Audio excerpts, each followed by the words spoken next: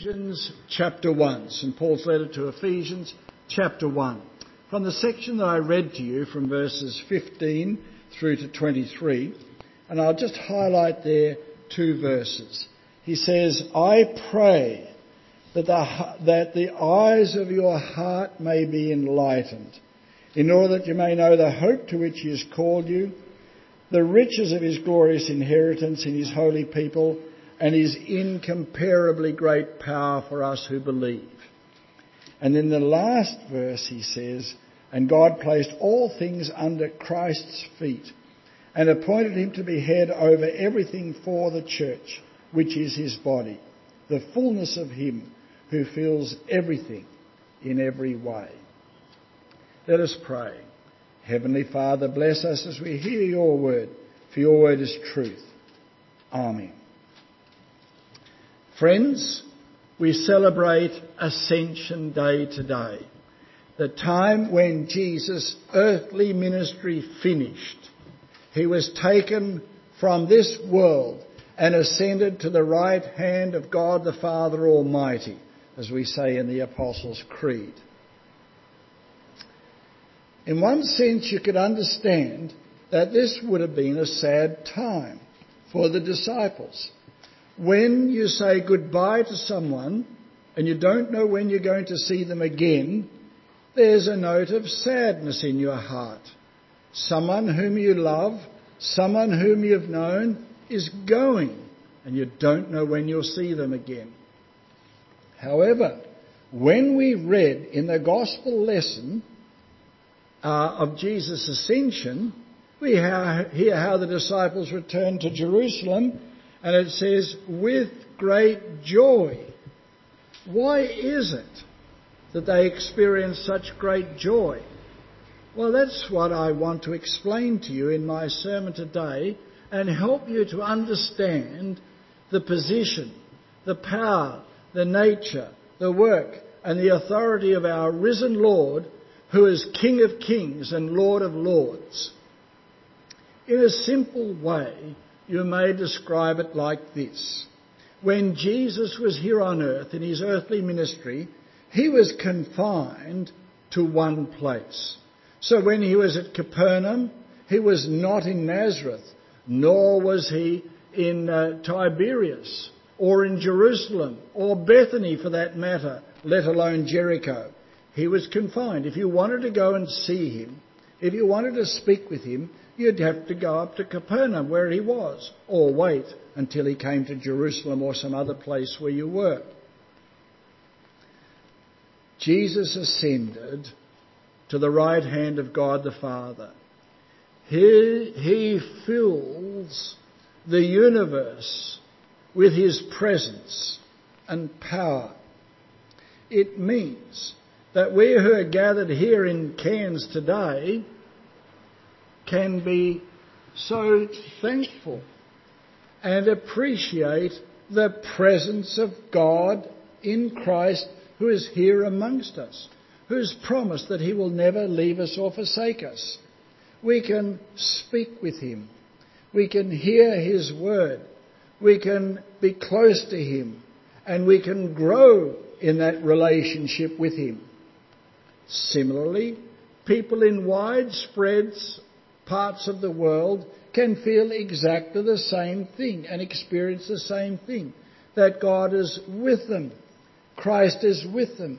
He empowers them in their life, fills their life with wisdom, speaks to them through his word, and they can speak to him as a child speaks to their father. For we can speak to him intimately and personally about any matter that concerns us in our life. What a wonderful thing to know that Jesus is with us. In fact, St Paul could say, it's not I who live, but Christ who lives within me. What a blessing that is. And that's the blessing of the Ascension.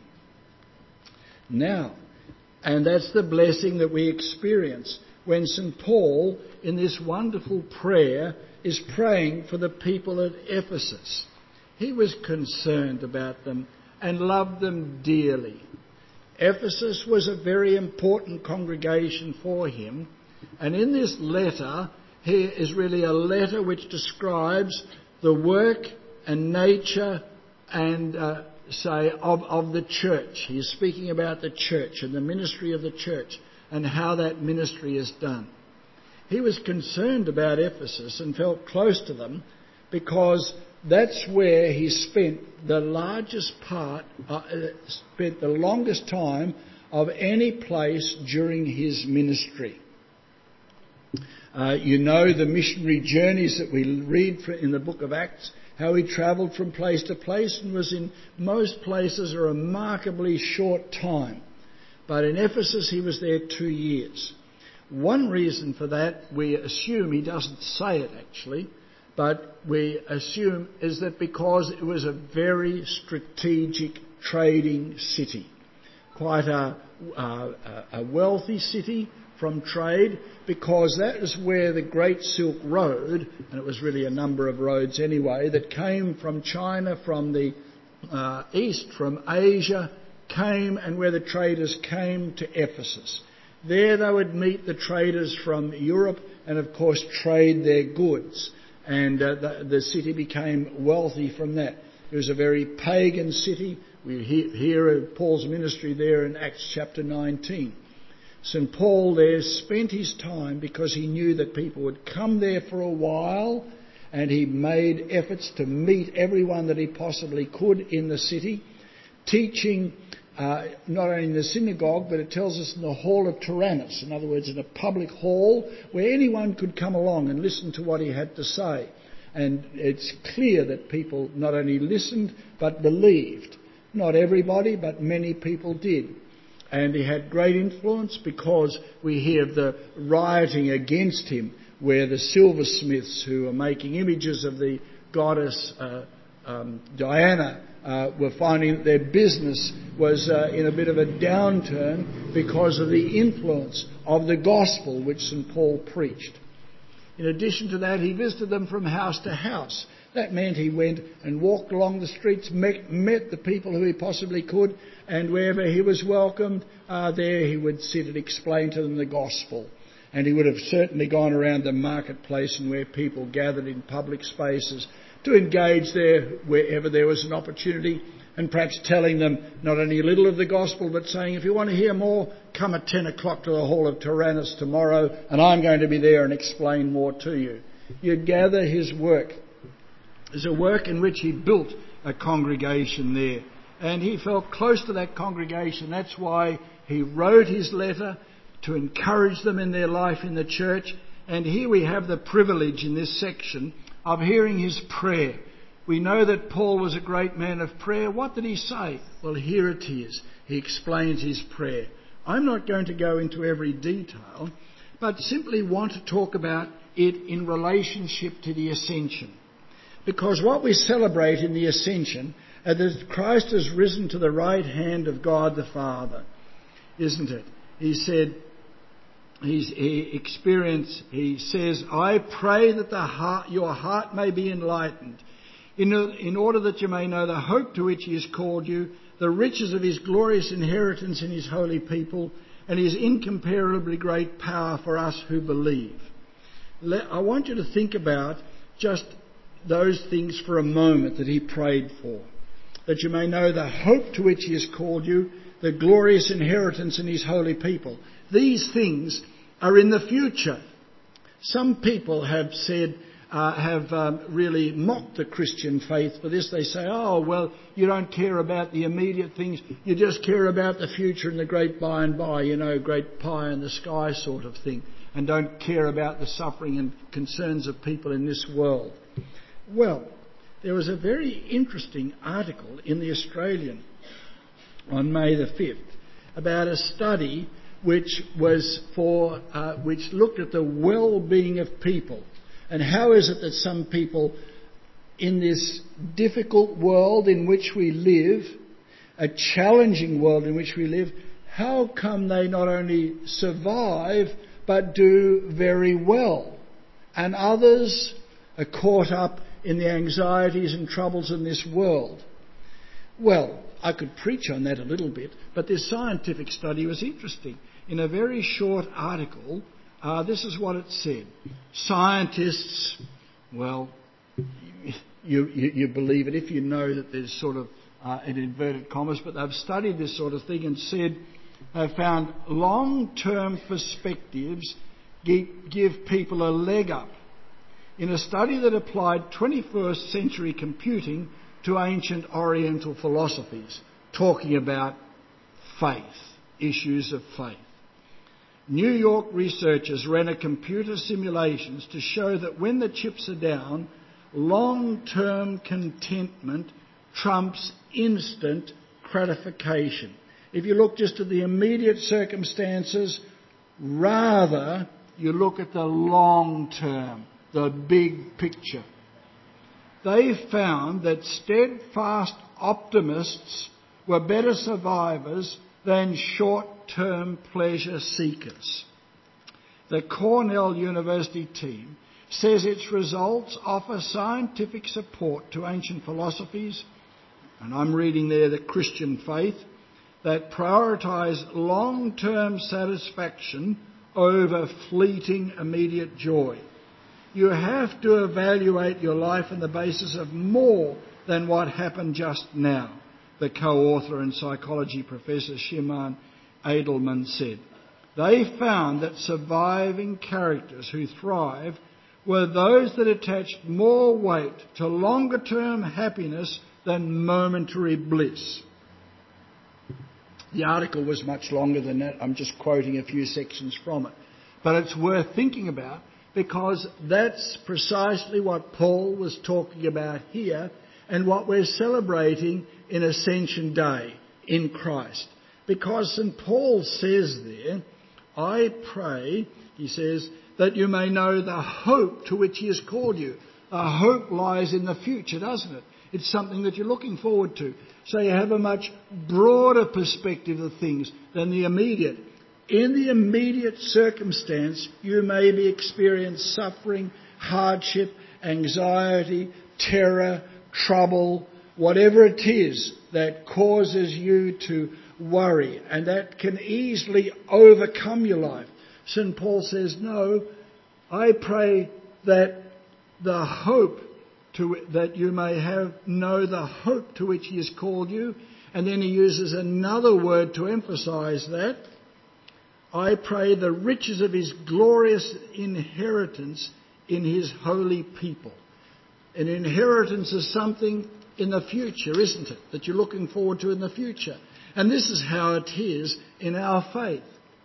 Christ rules and he will never be not ruling. He will rule for all eternity. He rules over our hearts and lives now. He rules over this world now. And his rule will continue forever in eternity. And our lives in him, because of his death, because of his glorious resurrection, and the great promises that he has made, he will rule over us forever. There's no moment in our life when we will not exist in him. Our life in this world is short, momentary, goes too quickly. Tell that to me. I've just retired and I can't believe that my life has gone so quickly. That's how it is. It just seems like a blink, a flick of the fingers, and here you are, I'm retired. Well, doing a bit, of course, but you get the idea. Our life is short, temporary, momentary, and any old person will tell you that. And then there's eternity. We see our life in the context of eternity. And if you believe the study and have a look, and be interesting to read it, wouldn't it? That's exactly what these Cornell University people were saying. If you look just at the immediate circumstance, you're going to be disappointed and upset, and it can easily overwhelm you. If you look at the long-term picture, it's quite a different perspective that sustains you, that gives you joy and happiness and satisfaction, because you're looking beyond the immediate.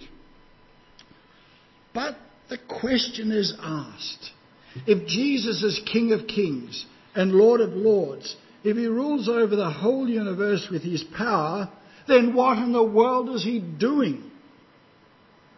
Have people ever challenged you with that? And they say, well, if you believe in God and He has all power and authority and He's almighty, why in the world isn't He doing anything? And they'll cite this example of what's happening that's bad in the world, this war, this fighting, this bloodshed, this suffering. Why is this good person suffering from cancer? Why did God take this person from me in death? And so on. There are many, many, many examples that people will point to and they say, why doesn't God do something? And it does challenge us. It tells us about our life in this world, and what this is talking about is how God rules. He does not rule as a dictator, because that would be required. He'd have to zap some people and do this and so on and sort of deal with evil until He's got everything right. What He does is deal with human hearts. This world changes. Communities change, people's lives change when their hearts are changed, when they change from deep within themselves. That's why St. Paul says, I pray that the eyes of your heart may be enlightened. That wonderful poetic phrase that I love so much describes these things that take place in our inner being. How God works there, grips us within, fills us with His love, and empowers us so that we can live in this world with confidence in spite of the circumstances around us. And then, with that power within us, we're able to bring light and love and hope to those around us who are suffering in this way. We are the people that He has chosen for His work in this world. And when His work is done, how is it? Through us, in so many ways. That's why the last section, the last verse in this section of Ephesians chapter 1, the last verse in chapter 1 is so important. It describes the power of Christ. That power is the same as the mighty strength God exerted when He raised Christ from the dead and seated Him at His right hand in the heavenly realms. That great power that defeated death. Wouldn't we like that when we've stood at the grave of someone loved and wanted to raise them again? A great, a mighty, transforming, life-giving power. That's the power. And how is it used? And God placed all things under Christ's feet and appointed Him to be head over everything for the church. Let me say it again. Appointed Him to be head over everything for the church. For you people who love the Lord. This is the confidence that we go with Christ in this world. So Christ's work is done in and through us. This can often be done in very simple ways. A kindly word to the neighbour, an inquiry about how they're going when you know that they're facing difficulties. There may be some challenge, some worry or so on, but you help them, and we help in the name of Christ. When people work together like that, then whole communities are changed. And it talks about the body of Christ. We don't all have the same gifts and abilities, but when we work together, there's a marvellous array of abilities that we have which we can bring into our community, into the lives of people around us. And when you spread this around the world, then you see how people's hearts and lives are changed, communities are changed, societies are changed, and history can be made and changed through the goodness and love of people. Think of those good things that happen in the world. The news that we have in our homes each evening is toxic, telling us of all the bad things that happen. Some people have tried to publish a newspaper. I'm not sure if they've had a television channel like that either, which concentrates on the good thing. But there would be endless stories that tell of the good things that happen. We don't hear it. We are manipulated by the news and somehow get addicted to all these bad things that we hear. Think of what God does. Think of how he has chosen you. Think of his wonderful blessing and how he rules to empower you and give you the confidence that you can live and work in this world as his servants and ambassadors. That's what it means to live in the ascension. That's what it means to honour him who is King of kings and Lord of lords. That's what it means to live in obedience to him in this world. Servants of his grace, ambassadors of his love, people who speak and pray of his goodness, kindness, love, compassion, and new life and hope which he brings to this world. In Jesus' name. Amen. The peace of God, which passes all understanding, keep your hearts and minds in Christ Jesus our Saviour. Amen.